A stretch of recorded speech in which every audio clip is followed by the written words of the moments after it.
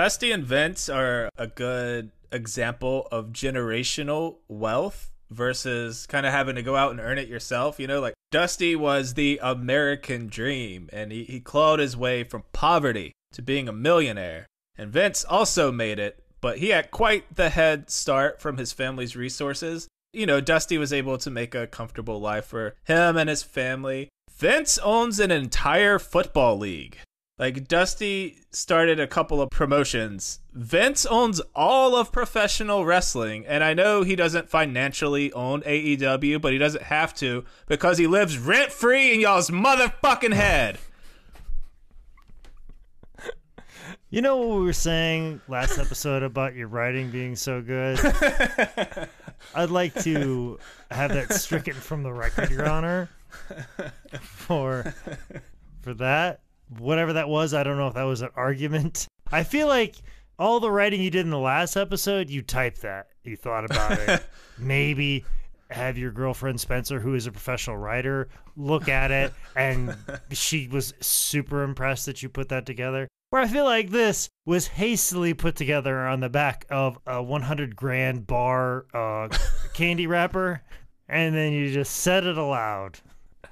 In the middle of that, I kept thinking about the Ryback tweet about, like, you know, about Vince's mother. I am not familiar with this. What did Mr. Ryback say? Oh, I hate the fact that he likes me. Dude, all right. Everyone seems to have a problem with Ryback. I met the man, the nicest wrestler I've ever met. I know. I don't know why Jake he needs to be included. this way. I don't know why he needs to be this way. But when you were talking about Vince coming from money and owns like a football league, I'm like, well, according to Ryback, his mom's a whore. He didn't come from money. He came from a whore. Not that there's anything wrong with being a whore. Be a whore. I don't care. But, like, it seemed clumsy what he was trying to say.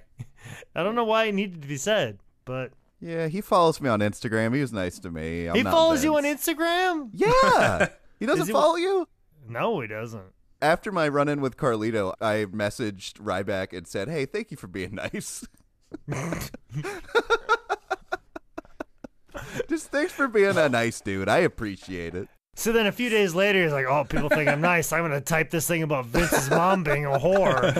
Like, let me change everybody's perception about me. If one person tells me I'm nice, I'm going to go on Twitter and say something shitty to get everybody mad about me. Dude, this just happened? Yes? Ryan Reeves, young man, what are you doing? Well, since you're apparently BFFs, I won't read the tweet on air because it's quite intense. I've said a third of it. He said Vince's mom is a whore. That's basically the thrust of the tweet. Vince has failed to evolve. Fuck you, old man. Yeah. All right, so listen. 2/3 of it's not wrong. I don't think we're looking for a defense. I think we're looking for a way into the episode. And Tyler, you're getting further away from it. All right, we're not talking about the son of a whore. We're talking about the son of a plumber.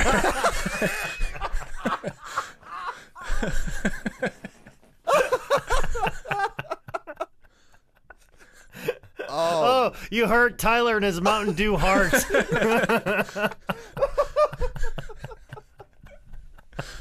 All right, hello. And welcome to the season finale of 10 Bell Pod. I'm Nick Alexander, joined now for 10 episodes by Tyler Wood. Thank you. We are, of course, joined by a man that has wined and dined on berries and leaves and slept in tents and fished from streams, Mr. Tensumi Campanami himself, the Man Scout Jake Manning. That is fucking incredible right there. Here is your award for great writing. Hand it right back to you. Put that on your mantle where you had it before. Just find the dust circle and then put it back right on top of there. All right. Shit, anything before we start? No, I think we're good. Let's get into the common man. So when we left off on part 1, Dusty had just had his first house show match with the WWF. Following Dusty's house show debut, Dusty would make his TV debut, at least regionally, Wrestling $1 Million Man on NESN, I believe is the Northeastern Sports Network, airing in the Northeast, June 3rd, 89. Different promotion, same over as fuck, and I watched this match, really enjoyed it. Yeah, and I think Bruce Pritchard's talked a lot about, like, you know, Dusty coming in and having his conceptions on what Vince is going to do to him and didn't know what it was going to be. I mean, putting him in right away against, like, the $1 Million Man, Ted DiBiase, it makes sense. You know, you're trying to thrust him as the everyday man, the common man against the $1 Million Man. I mean, that's just grade A, classic, easy booking. And wrestling the $1 Million Man in 1989, I mean, how incredible was that? That's great. And I'm sure at the same time, too, Ted's probably like, I'm wrestling the American Dream Dusty Rhodes on television. I mean, great dance partners, fantastic, just makes the most sense, and tremendous all the way around, through and through. It's really amazing, too, to think about now that he's gone to the WWF here. It's a big parallel between him and his son, Cody, with the amount of shit talking that was done about Vince McMahon and the WWE for them to both go, actually, I need some money. And then immediately going there. It will really become full circle if Cody does get given another shit gimmick. Are you one of those people that were like, lay off Cody, he's got to feed his family? Like, you're not one of those people, were you? Like, No, I went, oh, he's a carny. Like, that's, at this point, I feel like it's go where the money is. To me, it's really more about go whoever's going to make you a star, which I think that's what Dusty was thinking. That, like, you know, I've conquered every mountain, but here's the WWF. It is risen to the biggest mountain, and let's see if I can go conquer it. I think it's more ego than it is money, personally. Okay, that's a fair point. And similarly, I do think Cody's probably set on money. Oh, no. Yeah, I think what he's doing now is straight ego, which there's nothing wrong with that. More power to you if you want to prove that, hey, you let me go and I was a nobody. I have now come back as a star. And if he gets one world title reign out of all this, he's now justified and proved his point. Yeah. I think he wanted to headline WrestleMania, didn't he? Yeah, but I think it's more of like a seen as a world champion, a main eventer, all of those things, whatever that comes with it. And I have yet to see him on WWE television because I think it's so fucking unwatchable. Like, I can't. I agree with you completely. I will say his first promo was good. I did see that. I'm sure it was. He's a great promo. And if you just leave him to be and let him talk, yeah, he's great. But we'll see. Much like with Dusty's journey up north, it had a few different turns in it that probably Dusty wasn't expecting. And a lot of things were like, oh, no, we're doing this to make you more colorful, or we're doing this because we think will work better for you, when really, like, it's more of an obstacle, or it's like, you know what, you're too Southern wrestling for us, or hey, we want to fuck with you because we can, because you talk shit about us. Well, I don't see this thing. I don't lean towards the pettiness. I lean more towards the stupidity factor. My opinion. Vince McMahon hired a fake Razor Ramon. I think he was gullible enough to think that he could just put anybody out there, as opposed to, I want to prove that I own this. Maybe there's a little bit of that, but at the same time, too, I think he knew what he was doing was stupid, and I think he didn't care. Mm-hmm. I think what they did with Dusty, like, I think they genuinely thought it was a good fucking idea because they saw Dusty as a clown. I think they saw him as this guy with a lisp and dances around and talks this way. They saw it more of a joke as a comedy and not as a serious wrestler. That's why, Polka Dots made sense to them, as opposed to, oh no, this guy said shit about us on a program, let's dig it to him. I feel like it was more of a situation of they did not view him as anything serious, and they laughed at him before and now and then. So I do think Dusty lived in Vince's head to an extent too, because Virgil, Ted DiBiase's manager, that was a rib on Dusty's real name. Yeah, I mean, there are those things for sure. Like I said, we're trying to get in the head of a crazy fucking billionaire. Completely fair. And his yes men. Yes. I don't want to be all Dave Meltzery and other fucking podcast people and report our assumptions to be fact. This is us talking about what we think and what we've seen and what we observe. Also, for me, I like to play a bit more devil's advocate because I feel like sometimes we assume things that a lot of times when I see things that are reported and stories that are passed around like this, I feel like the people that reported them make the biggest details out of nothing and don't make enough of a big deal out of some of the smaller things that happen. As I've learned, as I work for a major wrestling company that travels every week and produces television every week, as I've learned the thing that they're hung up on the internet is nothing and was not real and was just an accident. It wasn't anything intentional. And then the things that they care to just not even see right in front of their face, it's laughable. Like, you didn't see that this, how big of a deal this was? I see it every week. I see it all the time. I see it in reporting. I see it on Twitter all the time.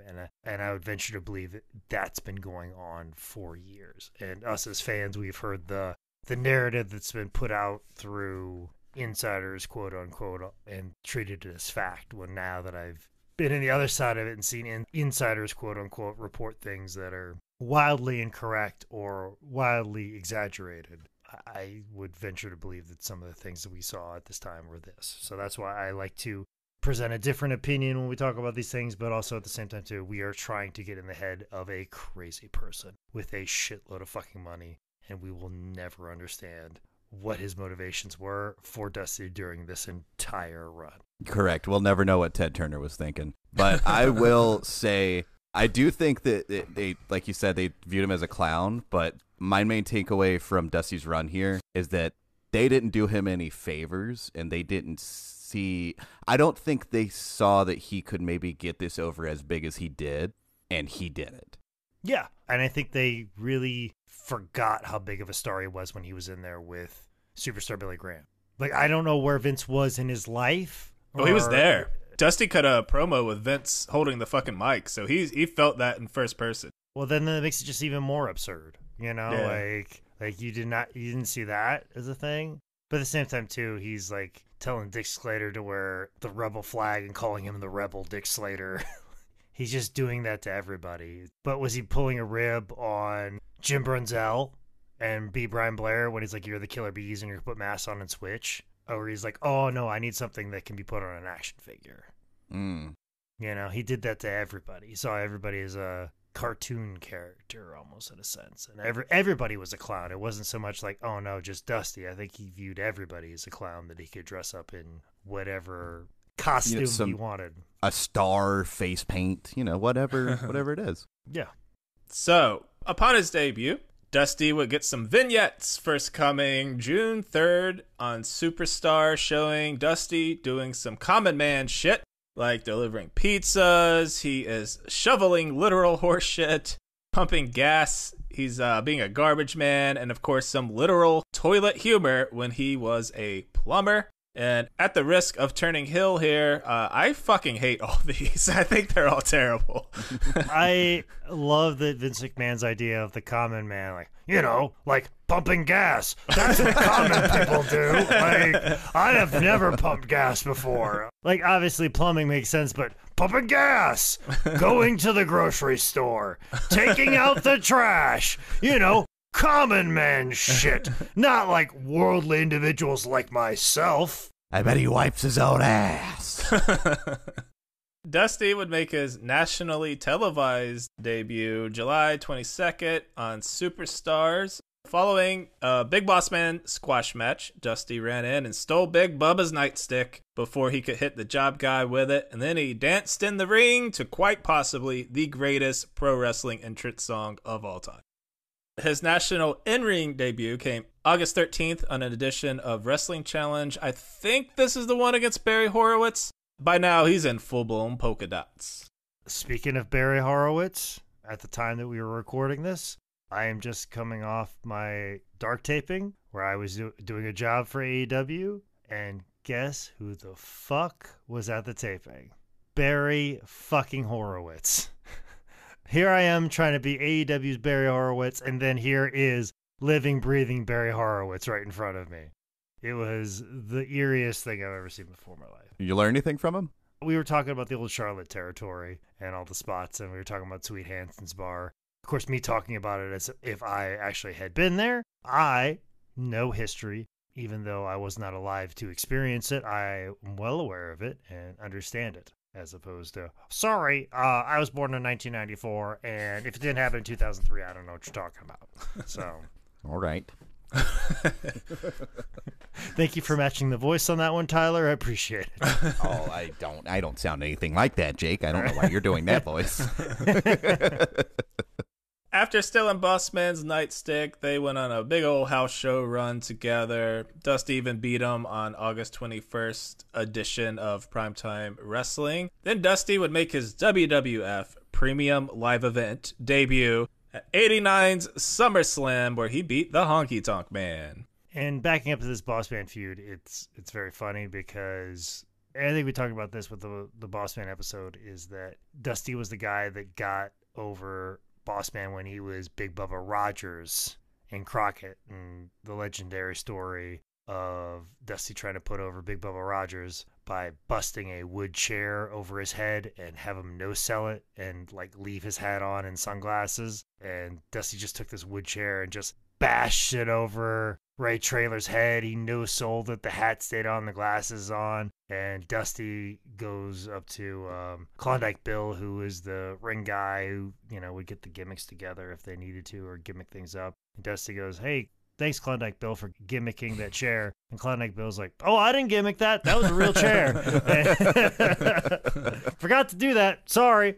So there's Ray Traylor taking a full-on actual live folding chair right over the head and no-selling it.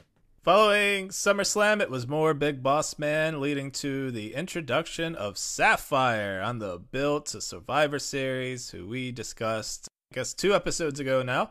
She would be ringside at Survivor Series, which was on November 23rd, 89, where Dusty led the Dream Team with Brutus, Tito Santana, and Red Rooster against the enforcers of Bossman, Honky Tonk, Rick Martel, and Bad News Brown. This is the Survivor Series where all the wrestlers in the intro of the show say what they're thankful for. And Dusty says he's thankful for his polka dots. So I don't think it was a rib, because he wouldn't have said that if he didn't really mean it. Or he really meant it, and that was more of a shout of like, I love my polka dots, baby, and just feel like, I think this is the biggest piece of bullshit of all time. I mean, you sitting here, you seeing this black with the yellow polka dots on it. All I'm seeing is green, baby. That's all I'm seeing. Team Dusty gets the win. Brutus and Dusty outlast the Boss Man. And as we mentioned on her episode, Sapphire would eventually wind up in the ring, dancing with Dusty and becoming his manager as the common man and the common woman toured the country, taking on Boss Man at house shows. Dusty was breaking off to beat job guys on TV, even stopping by January 3rd, 90's Saturday night's main event to get a double count-out draw against Ravishing Rick Rude. And I love Dusty. And sometimes wrestlers are not the best narrators of the story.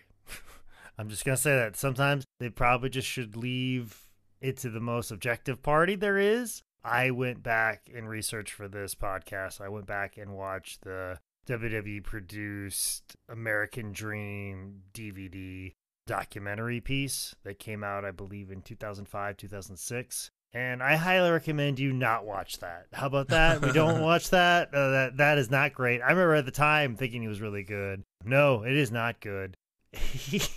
I know he was meaning it as a term of endearment, but it just came off as weird and odd. He kept talking about his time with Sapphire. I'm like, hey, we're better place. She came here like you got this woman off the street and he's a hooker. And you got this hooker in the ring dancing. And you got this male hooker and he in the ring dancing with her. And they're dancing and 2 hookers just dancing in the ring. I was like, call this poor woman a hooker? Like, wait, he saw himself as a hooker? Exactly. And that's the other thing that made it even weirder. Like, I was like, you called the sweet woman, Sapphire, a hooker on your DVD, and then you called yourself a hooker. And then the other thing that sticks about that DVD was talking about his time with Dick Murdoch. And he goes, many a night in Texas roadhouses, gin joints, and seedy bordellos. And I've just had the phrase "Thidi Bordellos" stuck in my head for like this entire week. Does he You're mean welcome. Texas Roadhouse, the restaurant, or does he mean like Texas Roadhouse? I think Texas Roadhouses. Okay, I like, gotcha. God, it'd be fucking funny to see Dick Murdoch sitting down at just a Texas Roadhouse. I've tried to eat at a Texas Roadhouse. The lines are way too long, so I can only imagine how Dick Murdoch and a drunk Dusty Rhodes would have fucking handled that situation. Daddy, you should have seen us. We were out there at the Cracker Barrels, the Texas Roadhouses. You name it, the Bob Evans. We did it all, Daddy. Cody had this thing with the Young Bucks. He's going around the Cracker Barrel. I said, Cody, no. I said, nay, baby. Nay. You need to be heading over to Texas Roadhouse. Me and old Dickie used to go there and drink so much Coors Light. You take the peanuts and you throw them on the floor, baby, and just stomp them down with your Cabo Buthon. Oh, Daddy, you're talking about the peanuts on the floor. I believe that's a Logan's Roadhouse, Daddy, not a Texas Roadhouse. No, it's both. The Texas Roadhouse has got the They're peanuts both, on the floor. Daddy. Yeah, they're both. Daddy. I didn't know Logan's Roadhouse had peanuts like that. I thought it was only Texas Roadhouse. We're getting in the weeds here, Daddy. Let's get back to Dusty. We get in the chain restaurants, baby. This is the deep discussion. What is your Applebee's order, baby? Mine is I order a 2 for $20, and it's solely for me, Daddy. That's what we do. Every steakhouse is an Outback steakhouse when you take a lady out back and you service them, Daddy. Yeah, so I want to clean up that it is 2022. We do not say hooker. We say premium live sex partner. I stand corrected. Thank you, Daddy. 1990 would be Dusty's first Royal Rumble experience, tossing out Macho Man and Bret Hart before getting put out by Earthquake, lasting just over 18 minutes. But before the Rumble match, there is a big scuffle. We talked about this on Sapphire's episode. A big scuffle between Sherry, Sapphire, Macho, and Dusty, setting up the Dream's next feud. When Brother Love and Sherry were picking on Sapphire, she slaps Sherry. Macho Man runs out, Dusty runs out, and the four would start working towards a match at WrestleMania. On the build to WrestleMania 6, Dusty and Macho worked the house show loop, even getting in some mixed tag matches with Dusty and Sapphire taking on Macho and Sherry. At WrestleMania 6, Dusty and Sapphire beat Macho and Sherry with a little help from Elizabeth.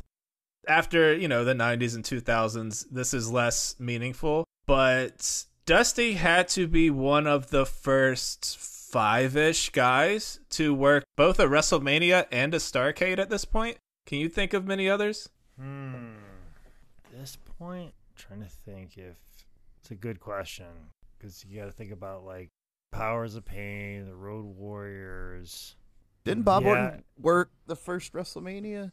Some of those early Starrcades, they just kind of like they wash together. a little bit. Like you know what? There's Black Bart's on this card. So is Paul Jones managing something. Boogie Woogie Man shaking his ass against somebody. Like, I'm gonna be very honest. Like, considering I've been living in the Carolinas for like 16 years now, there is a large gap when it comes to Jim Crockett Promotions into WCW knowledge that I've never really like filled in. It all seems like a jumbled mess.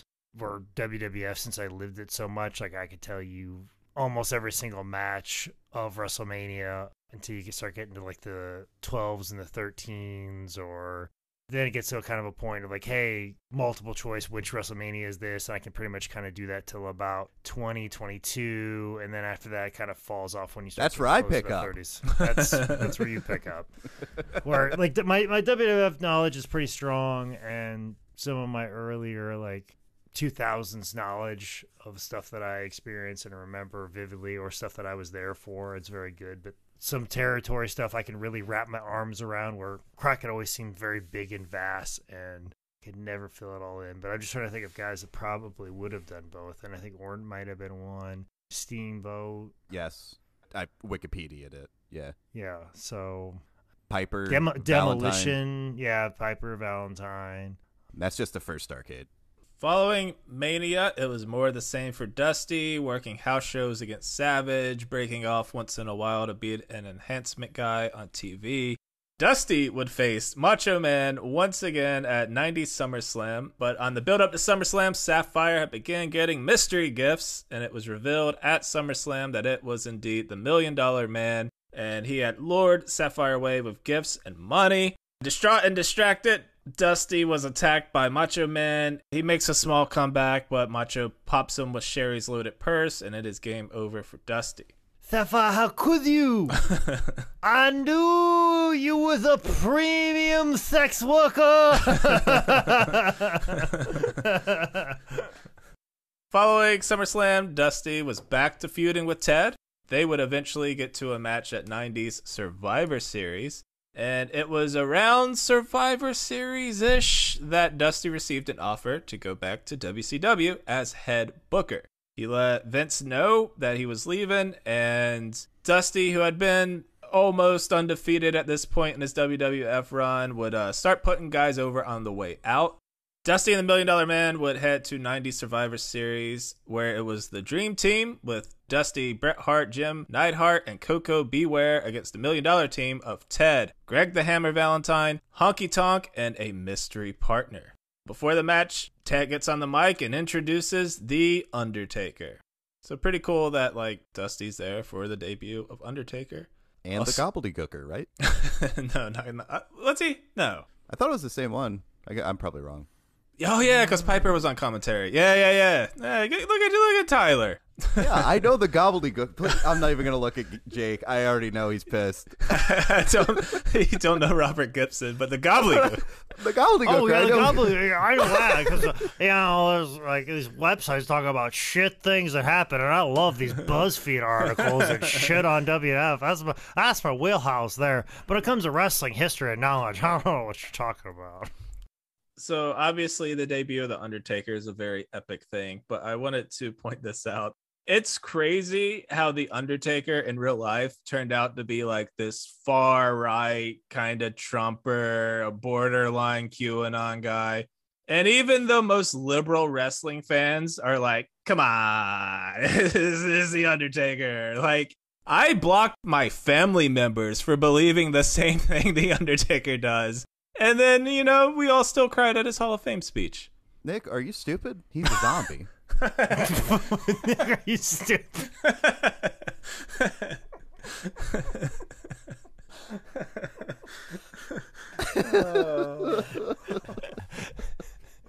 All right, never mind. Moving on. Thought everybody knew he was a zombie. Just kind of, going over the first ever Undertaker moments here. Taker starts out against Bret Hart. He hits him with like this weird choke slam clothesline. What a maneuver. Anvil's the next one to try Taker. He gets slammed. And then Coco Beware takes the first ever Undertaker tombstone for an elimination. Not towards the hard camera, though. Opposite hard cam side. Still bothers me to this day. We wrestle on. Dusty takes on Hammer. He gets some $1 Million Man action. And then Dusty takes on Undertaker, who beats Deadass. He's tossed out to the outside. Brother Love starts kicking him. He starts fighting back Brother Love. That draws out Taker. He gets counted out. We eventually get down to Bret versus Ted. Ted gets the win. And I just wanted to point this out because this is a Survivor Series match. The referee was Earl Hebner. Just saying, the long con is in. Hey everyone, it's Nick from Tim Bell Pod, and I just wanted to say that the only reason I did this podcast was for the money. And I hope each and every one of you goes straight to patreon.com/TimBellPod, where you can help support the show. There you'll find shirts with our new logo, a bonus content tier, and you can even just support the show for as little as $1. And of course, that's assuming you stupid hicks from Insert hometown can afford $1. Think your favorite sports team sucks. And if you got a problem with it, you can find me at patreon.com/10bellpod. On the way out the door, Dusty lost a ton. Ted, Rick Martel, Virgil, Sergeant Slaughter. But in all fairness, like, most of them weren't on TV. The Dusty DiBiase feud would end at 91's Royal Rumble, where Dusty teamed up with his son Dustin to take on Virgil and DiBiase. This is the start of the Virgil-Ted split up. Ted gets a cheap kind of roll up pin to win this for his team. But then after, Virgil turns face by hitting Ted with the $1 Million Championship, and it is low-key one of the biggest pops in pro wrestling history. It's fucking insane. Standing ovation for good old Virgil. I mean, it's years in the making. Like, slow cooked for years, and people wanted to see that happen. Also, too, this is to talk about Dusty and Dustin at this time. Dustin was trying to do a lisp like his dad. It's very uncomfortable because I don't know whose idea that was.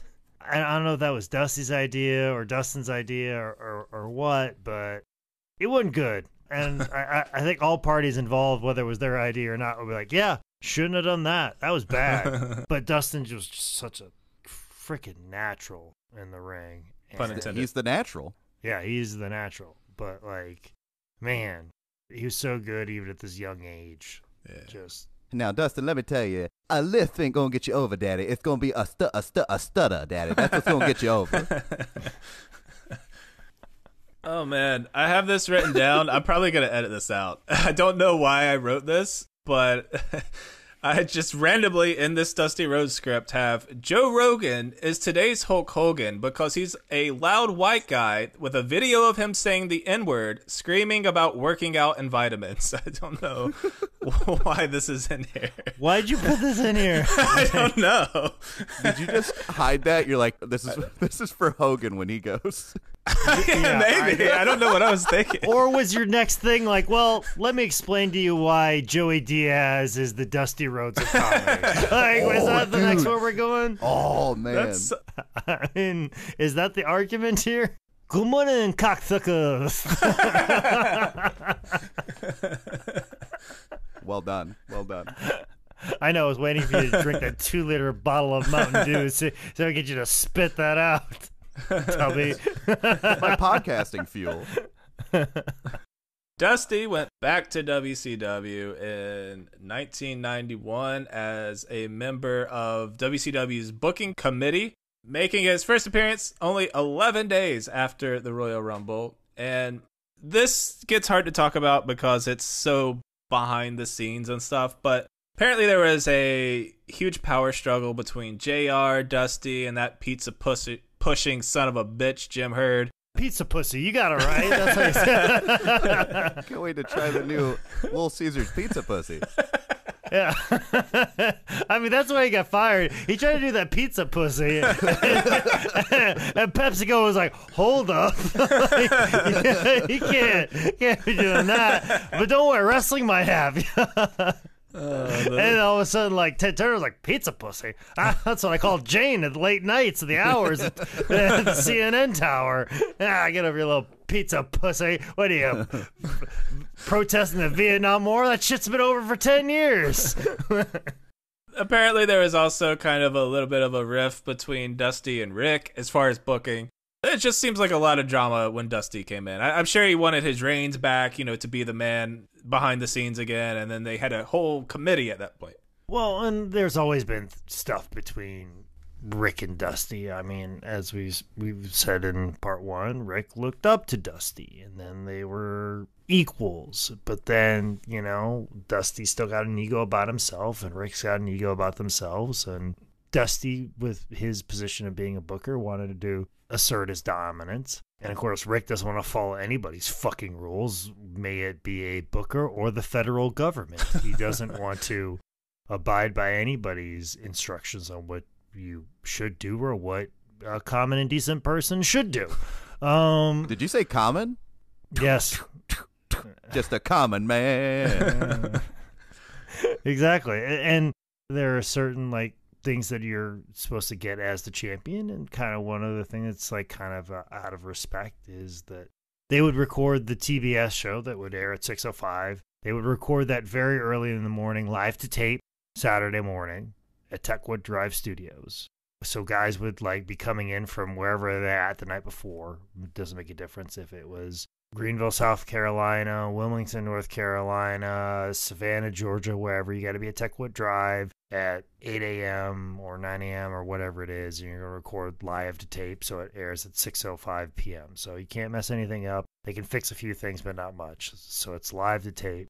And kind of out of respect, you don't ask the world champion to wrestle at 9 o'clock in the morning on a Saturday because he's probably got to wrestle at the Omni that night, or he's got to wrestle in Charlotte, or he's got to catch a flight to get to Raleigh or Norfolk to wrestle in a main event that night. So you kind of just want to have him cut a promo and loop the tapes around and promote for the next week. Well, Dusty wanted to prove that he's the fucking boss, and he made Rick wrestle at 9 o'clock in the morning for these tapings. And Rick was pissed the fuck off about it. He's like, how can you do this? What's the rationale behind this? And he's just like, you gotta have the champion on TV. People gotta care about you. They gotta see you every once in a while, you know, instead of just see you at your house shows. And Rick was pissed and wanted to fucking prove a point. And that led to my trainer's biggest moment in his career, because once Rick found out he was wrestling, obviously he could pick any one of the enhancement talent. He goes, give me George. Give me George South. And walked up to George and said, I'm making you look like Steamboat this morning. And went out there and wrestled through a commercial break. Full on, like, George thought, okay, we're in commercial, we get to take a break. And nope, Flair just kept on going through. And George always famously said he didn't go for a crossbody and then get wrapped up in a figure four. He fell off the top rope and he tapped out before he was in the figure four. But it was all to Rick to prove to Dusty, like, oh, you're going to make me wrestle in the morning? Well, guess what? I'm going to have a better match than you'd ever have with one of the enhancement guys. But, of course, Rick was stacking the deck and knew he was stacking the deck because he knew George could go.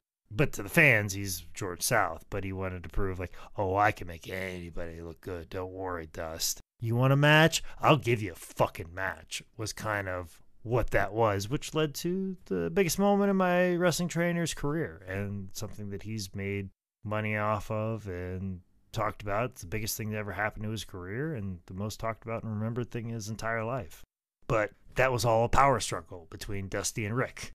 There was always little things like that and trying to outdo each other, and even little things. George would talk about how George would go to Price's Chicken Coop, which is no longer in Charlotte anymore because of fucking condos.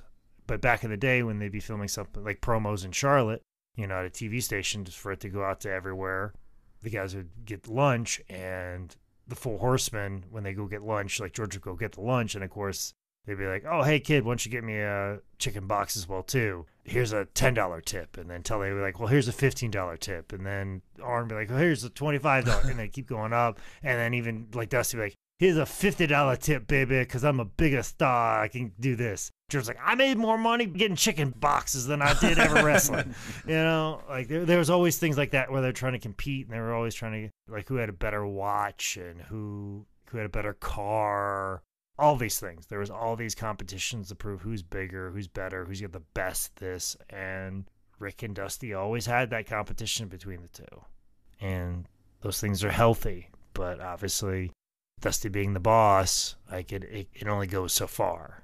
So in Dusty's mind, he goes, well, I should win because I'm the top thing. And when the owner or Ted or those people get behind Dusty and you're like, Flair, you got to do this. Well, Flair's going to do something that's breaks a legally binding document. So that's usually what ends up happening and how he handled the situation. God, I miss Price's Chicken Coop. Sorry. Yep. I know that was like not the takeaway from that, but as soon as you said that, I felt it in my heart. Mm-hmm. It's gone. It's gone, folks. So many great restaurants are gone in Charlotte. Don't worry. Greenville's got a lot of good ones. With Dusty going back to WCW after that amount of time, if I'm doing my calculations correctly, Cody should get the book at AEW around early 2024 at this point. We'll see. I'm going to isolate that and keep it and see what happens. This episode of 10 Bell Pod is proudly brought to you by the all-new Pizza Hut Pizza Pussy. That's right.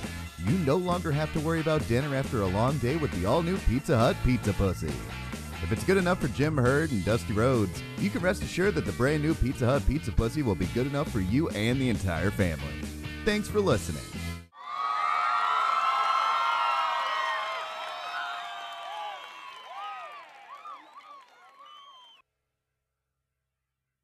As far as on screen, Dusty did a little bit of managing being in the corner of Ron Simmons from 91 to 92. And Dusty was even there when Ron won the WCW World title August 2nd, 92 by beating Big Ol' Vader. You mean old Leon? Leon! Dusty made his in-ring return nearly a year after being absent. January 4th, 1992 at this WCW New Japan Super Show, teaming up with Dustin. They would beat Masa Saito and Kim Duck in Tokyo, Japan. In 92, Dusty joined the broadcast team, usually working with Tony Schiavone on Saturday nights. He'd team up with Schiavone and Heenan on WCW's PLEs. This led to such iconic lines as, "He's got a bicycle, and I once killed a bear with an open hand strike to the face." This is where I mostly know Dusty from. When I got into my fandom, like I remember a little bit of him dancing in polka dots as a child, but I never connected the two. And then like wrestling went away from me because we didn't have cable. And then we finally got DirecTV, and Dusty was a commentator on WCW Saturday Night. And sometimes I would miss the beginning where you would have Tony Schiavone standing up with Dusty Rhodes, and they'd be there on camera, and then they were just a voice.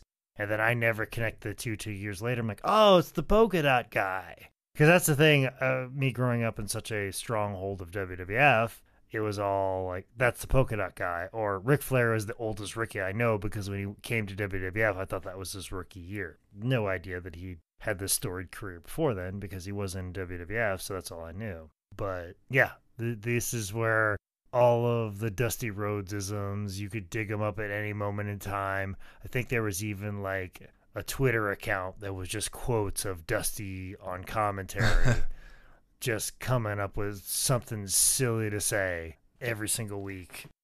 Much in the same sense of like Excalibur and Taz for Dark, just some of the weird and silly things, because you're seeing 4 tapings back to back, and sometimes little or no sleep, or you're doing it in post and you're just trying to get through it, and you're trying to entertain yourself at some point in time because all the matches are just blurring together, and that's where you get classic Dusty. Hey, Jake, that's kind of like our old days, calling matches, you and I. You mean the 6 of them that we called together? Yeah, a few of them, and we ran into a guy we did one for, and I didn't know why he knew me. Oh, yes. I think it was Elijah Proctor. Yes, it was. He goes, "Oh, Tyler Wood, you're a comic, right?" No, and dude, Tyler it was in a match. Yeah. I reacted to him taking a mask off, and he goes, "Oh, yeah? Stand-up comedy funny man?" And I was like, how the fuck does he know that? Yeah, and then, like, you talked a little bit at the merch table, and then Tyler, like, once Elijah Proctor walked away, Tyler's like, "Oh, I must be doing really well in comedy. I'm really famous. People know who I am." I go, "Why know he knows who you are? Because you've done a commentary on his match before, and he's probably looked you up." And that's when Tyler, like, shrank. It's priceless. I loved it. I wish I could have bottled that and keep that and open that whenever I needed it. Oh, Nick, I have a small note for you. If you're going to do the quote, can you do the whole quote about the bicycle? Do it. He's got a bicycle. I don't know where the child was that was riding it, but he ain't riding it no more. Yeah, I love Dusty on commentary. Early 93, Dustin won the U.S. title, and this led to Dustin having a little feud with the Assassin and eventually Paul Orndorff, and led to Dusty getting kind of back in the ring here for a little bit. Dusty would have his second match in this run of WCW when he teamed up with Dustin to get a DQ win over Terry Funk and Buckhouse Buck at Clash of the Champions 28. Yeah, and I remember them playing the promo, like, on Dusty's like WWE release, where it's like, "Now all I need from you, baby, is just a hug and a kiss to seal the deal, baby." Like, I've had that in my head all week too. But that's just the miracle of Dusty. Like, I got that in my head not because it's like corny or silly, because like, oh, it's kind of emotional. It's good, but he has that ability to pull that emotion out of people. You know, like, "Get my son, goddammit!" Like, I just need to come over here and just seal it with a hug and a kiss. Like, it's beautiful. It's priceless. It's people that have that ability to pull that emotion, no matter what your age is. Like through generations, through decades, through different roles and places, no matter what the situation is. I mean, that's what makes him one of the all-time great talkers in the business ever. Dusty would also team up with the Nasty Boys and Dustin to beat Buck, Arn Anderson, Terry Funk, and Rob Parker in a War Games match at Fall Brawl 94.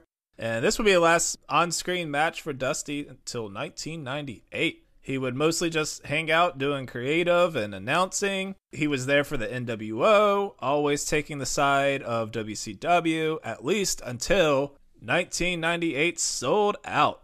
Dusty walked down to the ring with Larry Zbyszko for his match against Scott Hall. Larry won by a DQ when Louis Spicolli interfered. Dusty comes in, he pops Louis with some elbows, then Zbyszko grabs Hall, just waiting for Dusty to come in with the elbow, but Hall ducks. He hits Zbyszko, but it was not on accident. Behind Dusty's buttoned up to the top denim shirt were NWO colors. And man, I hate myself for how much I fucking love this. I love the entire Larry Zbyszko Scott Hall feud. This is my shit. Really? Because this for me was like, all right, I'm done with this shit. Like, I like Dusty, and like everybody was joining the NWO, and I'm like, really? You're gonna put Dusty in here? And I felt like if you join the NWO, you have to bring something to it. Like Scott Steiner, when he went to the NWO, you're bringing something to the table. Yeah. Where I'm like, all right, Dusty's part of the NWO. Well, is he going to be the same Dusty I like on commentary anymore?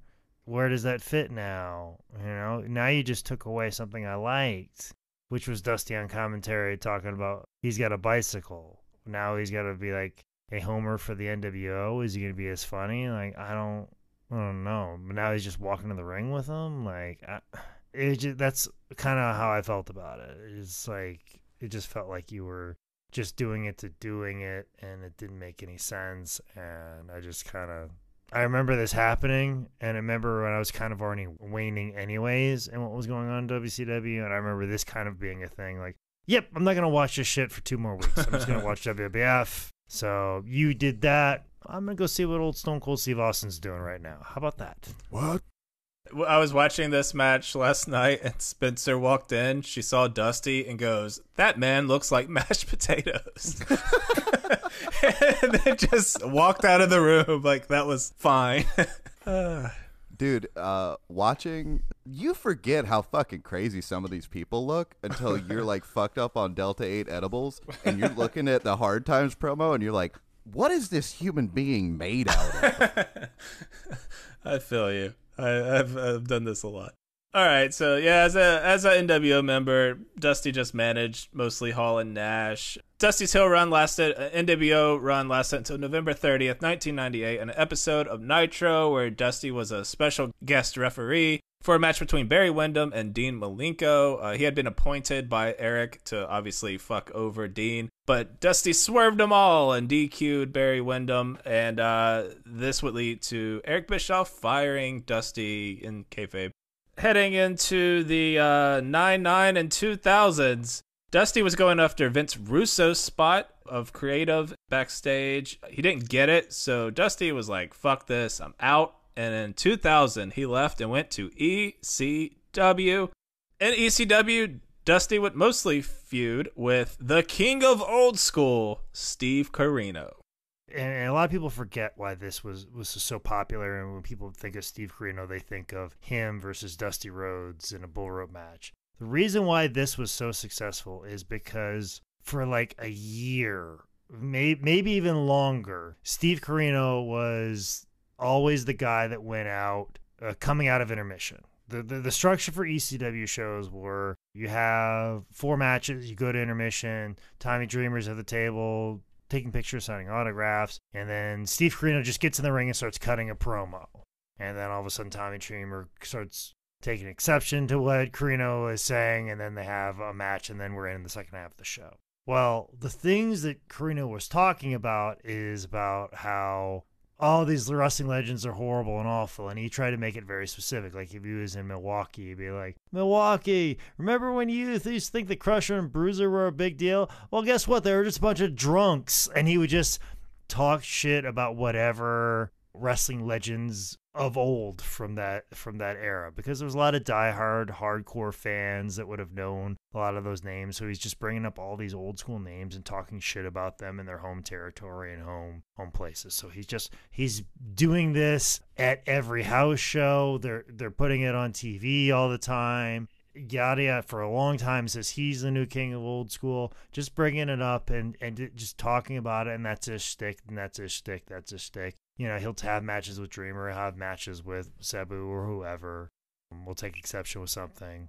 But they were in Atlanta, and he starts talking shit about everybody again, talking shit about Dusty Rhodes, and Dusty appears. So here, all of these legends that he's brought up, and now he talks about one of them, and one of them walks in the fucking ring and takes exception to him and challenges him to a match. It's very slowly cooked and brought to a boil, and then it happens, and then people are like, oh my gosh, I can't believe this happened. It's one of those things like you didn't realize was a big deal until it happened. So people are wondering, like, oh, is this the plan all along? But it was just one of those things that happened, that they were in Atlanta. He said he'd be there.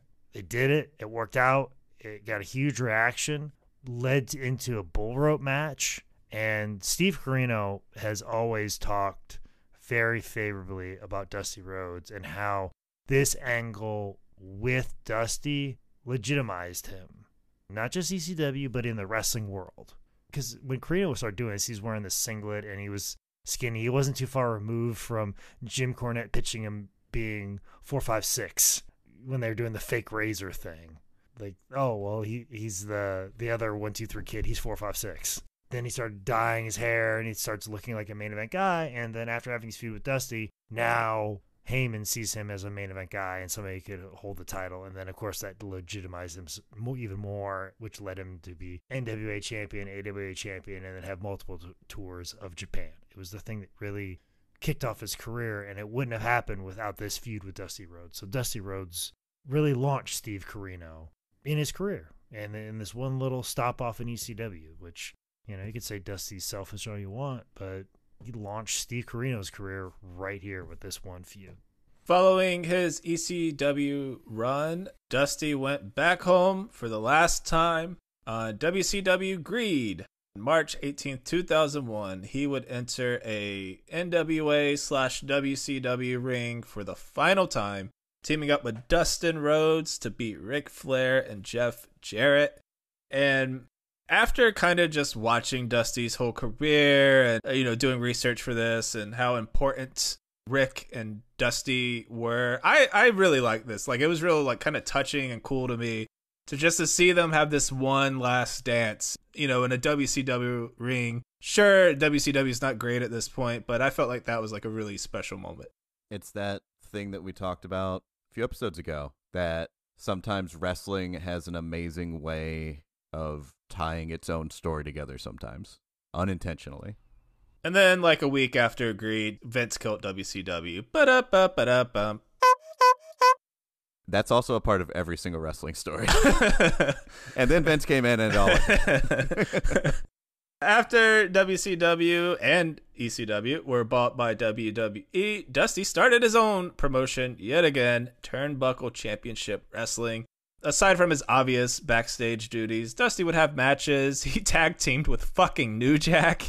He'd continue working with Steve Corino some, and while it's pretty short-lived, this promotion did give jobs to people like Daphne, Scott Hall, Bobby Eaton, Glacier, the Wyndhams, and Public Enemy.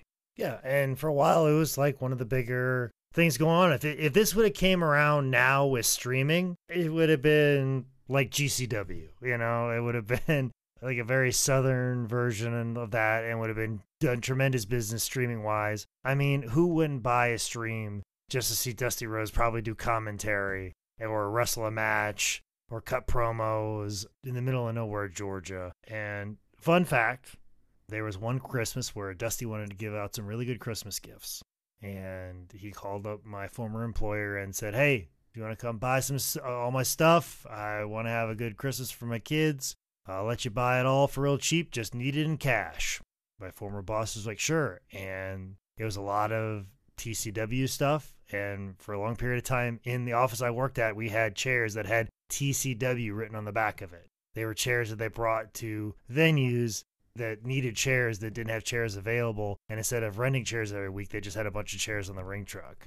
Dusty, too, also had old Nitro mats, Nitro canvases, a lot of other WCW signage, ring stuff that I don't know if he meant to have, but he definitely had and was using for TCW, and various other things that were picked up. Just were all scooped up and at a warehouse and were carted off, and I saw multiple chairs that were just had TCW on the back. Matter of fact, I'm pretty sure that those chairs were sitting right next to Dusty when Dusty came to the office that I used to work at to do a book signing, which was the first weekend I was in Charlotte, North Carolina. I was in the back learning how to edit, and I came around to the front to ask my boss at the time a question, and there's the American Dream, Dusty Rhodes, signing books. He was the first wrestling superstar I met at my former job. And I remember thinking to myself, whoa, Dusty Rhodes just comes to this place? And I was still kind of an intern at the time, and I was like, man, I really want to work at this place because people like Dusty Rhodes just come in this place and are signing books. I took a picture with him. I don't remember what happened to it. It's on some memory card somewhere that's probably lost in time forever. But I did get a picture with Dusty, and I don't know where it is. I never saw it. It never ended up on MySpace or anything like that. Kind of a bummer that way. But yeah, small little story about Dusty there. First superstar I met. And then oddly enough, I was on a wrestling show with Magnum TA later on that night. So I met the America's team of the first weekend I was here in the Carolinas. It was all downhill from there, baby. It was. So in 2003, Dusty also began working with TNA. And on top of his eventual creative duties, Dusty was again spreading that Dusty Rhodes spider web to a whole new generation, working with guys like Chris Harris, James Storm, Kit Cash, and AJ Styles. I think you both are a little more familiar with this run of TNA than I am. How you feel about Dusty and TNA? Saying all kinds of weird shit in the back of a pickup truck. They'd always do some sort of vignette or promo thing where he's in the back of the pickup truck and just saying the weirdest off-color stuff he possibly can. It was weird. It was odd. It was also very Dusty at the time. Sometimes you had Tracy Brooks and a cowgirl type outfit or a farm girl type outfit sitting next to him.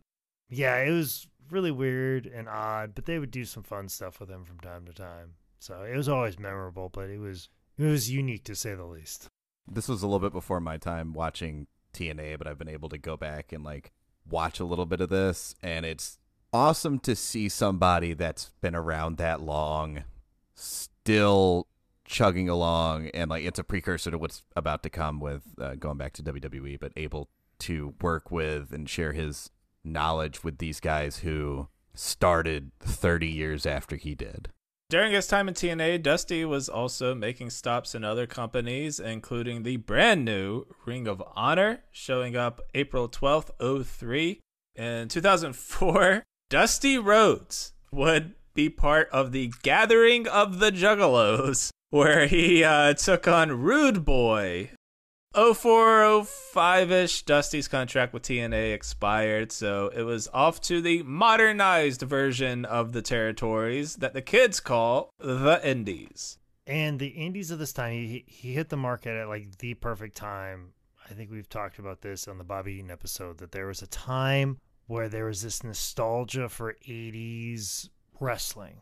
I don't know if it was because the Jack Specific Classic figures or the DVD sets that were coming out from WWE, but there was this need to see Rock and Roll Express, Midnight Express one more time. And Tony Hunter capitalized on it. And one of his biggest houses at the time was Dusty Rhodes versus Abdullah the Butcher with Mick Foley as a special guest referee.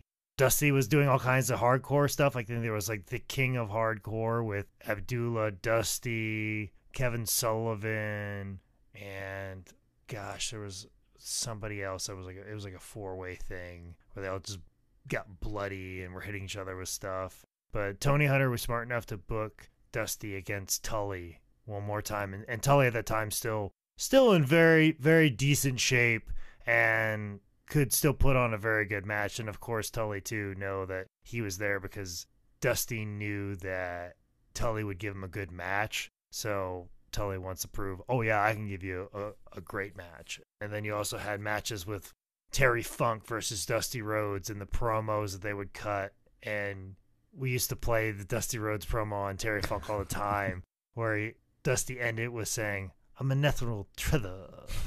I'm a Nethanel Trither. And just the war of words that they would go back and forth with. And it was cool for someone like me who just moved to the Carolinas to know that I was going to be editing footage of brand new footage of Dusty Rhodes, Terry Funk, Tully Blanchard for the company that I worked for at the time. And like, it was cool. It was pretty awesome to see and be a part of that and experience that and see these guys kind of on like maybe the last really great run of their career. Like this is kind of like a last little couple of miles on their career, and I got to see that when I first moved here, and it was pretty awesome and great. And the genius that I saw between Terry Funk and Dusty and the great matches with Tully and Dusty, how big of a crowds they drew, was pretty amazing. So I was really neat to see. By '05, Dusty was off the indie grind and had signed a WWE Legends contract in September, and they also gave him a spot on the creative team. Dusty would make a good bit of on-screen appearances and would even get back in the ring in '06 when he was part of Team WWE Legends, led by Ric Flair, taking on the Spirit Squad at '06's Survivor Series, getting a win there. This is about the time I was watching, so that was probably my first Dusty Rhodes match. Oh, God. Uh-huh. All right. Thank you, Tyler. We're about, 5 minutes away from the end of this episode. Take it away on what you remember of Dusty Rhodes. We've done 2 parts now. You've been utterly useless on your wrestling knowledge. So this is what we waited for you to take over on, is this last little mile right here. So, Tyler, take it away. All right, this old man had a couple of matches, and one of them, his pants almost fell down. And then he retired. Thank you, Tyler. No problem. Dusty was obviously inducted into the WWE Hall of Fame in '07. And Dusty did a good bit of inducting others. He put Eddie Graham in, the Funks, the Road Warriors, and the Four Horsemen. A few weeks before '07's Great American Bash, Dusty was in a little feud with Randy Orton. Randy beat Dusty in a Texas bull rope match after hitting him with a cowbell. And this would be more or less Dusty's last match, retiring at the age of 61 after 40 years in pro wrestling. He would do sporadic on-screen appearances. He would become creative and a leader for NXT. On July 9th, 2010, Dusty had a one-off match at an FCW show where he teamed up with Cody and Goldust, which that's super cool, beating the team of Kalen Croft, the Man Scout Kurt Hawkins, and Trent Beretta in a 6-man tag match. He would again retire after this. And he was very helpful to a lot of people in the developmental program at WWE. Like, there's a lot of people at my job that speak very highly of Dusty and what he did for them very early on in their career, and looked out for them and like, hey, these guys are good, and push for good wrestlers, good talented wrestlers, wrestlers with personality, special spark that nobody else saw. There's a lot of talent that Dusty helped along the way and fostered. I've heard more good stories of Dusty doing things for people and helping careers during this time than probably the majority of his wrestling career that he was out there active doing his thing. This time it was purely to give back, and he gave back to a tremendous amount of really good, amazing, talented people. And Vince always respected his opinion too. I mean, even the fact that there's always this great story of when Dusty was working for TNA, WWE had a bull rope match, and Vince told Bruce Pritchard to call Dusty for a finish because he's the only one that knew how to finish a bull rope match properly. Like, that's how much respect Vince had for Dusty's opinion. So I'm sure when Dusty's like, hey, you got this kid in developmental, You got to bring him up. He's got some ability. He's a good talker. He just needs some polish, baby. Needs some stardust sprinkled on him. That's what he needs. He did a tremendous amount of work and a tremendous amount of good for wrestling during this time, and I wish this was a bit more heralded, especially the people who like to loudly speak about the selfishness and jealousy and arrogance of Dusty Rhodes. And talk about this time where he would pull young talent aside and give him a little bit of instruction.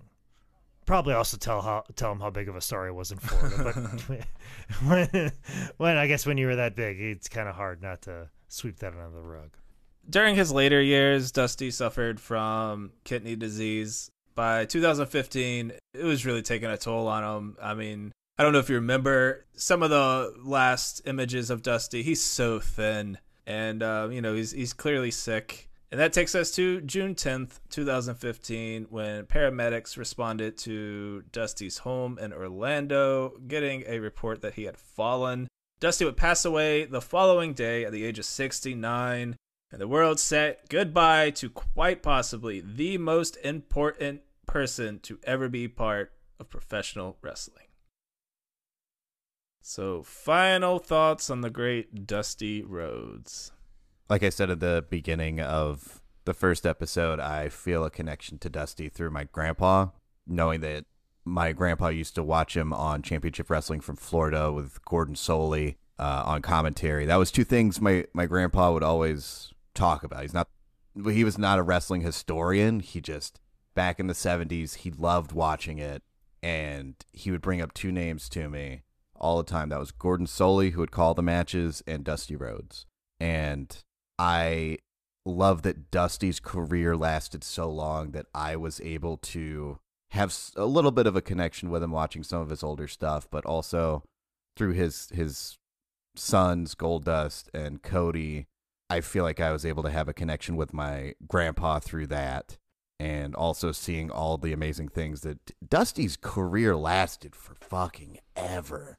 That is amazing that he came in before any type of televised anything and made it all the way through the 80s, the wrestling boom, the 90s with the NWO and WCW, all the way to the current system that we have today. He had a part in all of it, and that is truly amazing. And Dusty Rhodes, like you said, Nick, one of the most important people in the history of wrestling. Yeah, there is no corner of pro wrestling that isn't touched by Dusty Rhodes. Even in our small little world of 10 Bell Pod, think of every fucking time we've brought up Dusty Rhodes, everything that's ever provoked a Dusty Rhodes impression. It's at least every other episode. And then from Dusty to Dustin to Cody, it's impossible to talk about any era of pro wrestling without mentioning a Rhodes. So that legacy is just like dominant. You know, Dusty is an all-time personality. He's an all-time mic worker. He's an all-time creative and booker. His influence, his ideas, his matches, it's still felt, it's still used by every fucking promotion in the world today. The story of pro wrestling is impossibly different without Dusty Rhodes. It may not even be here without his work. And again, from Toots Mondt to the next undrafted NFL player the Performance Center pumps out to be a sports entertainer, Dusty is the glue that patches them all together. Sure, Vince won the war, Hogan and Austin had higher peaks, but there is no one more important to this industry than the American Dream, Dusty Rhodes. Dusty was the first wrestling celebrity superstar that I met when I worked at my former job that made me want to stay there and continue to work there. And I had that job for 16 years, and if I don't meet Dusty Rhodes like right out of the gate in that office, do I give it a thought of staying to work there and have the life that I have?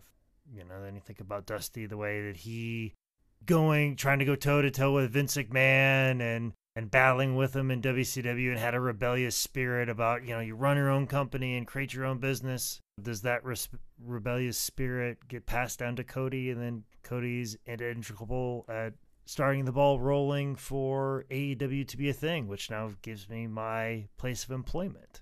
So you guys talk about wrestling history. Well, Dusty Rhodes has touched a piece of my life and things that are really good in it and things that were really good in it. Without him, the places where I was able to have a job in professional wrestling and the opportunities that to work at those places wouldn't exist without Dusty Rhodes. And, like I said, I have been in many hotel rooms recording many shoot interviews where they want to just trash Dusty. And, you want to be that person. But as I've gotten to be an older man and appreciated things more and kind of not been so full of angst in whatever I watch or consume or anything that I take into my life, you can sit back and appreciate more Dusty Rhodes as an older man and appreciate the emotion, and you can see the genuineness in there, the sprinkle of hope and possibility of the American dream being true for everybody. He believed it for himself, very much so, because he had a very big ego, but because he believed in it so much, it made you believe that if you could just believe in it as half as much as he does for himself, if you do that for half as much for yourself, you can be tremendously successful. So he's touched my life, he's affected my life, and he's affected everybody that's ever seen him. Tremendous, definitely one of the best, definitely deserves to be the main event of this season 2 of 10 Bell Pod. All right, that is a wrap for season 2 of 10 Bell Pod and the great Dusty Rhodes. Man, thank you guys for coming back and supporting us on Patreon, social media. Just it feels nice every time you guys reach out. I always try to favorite or retweet it or even reply back sometimes, but literally every time it's really cool. You guys have anything?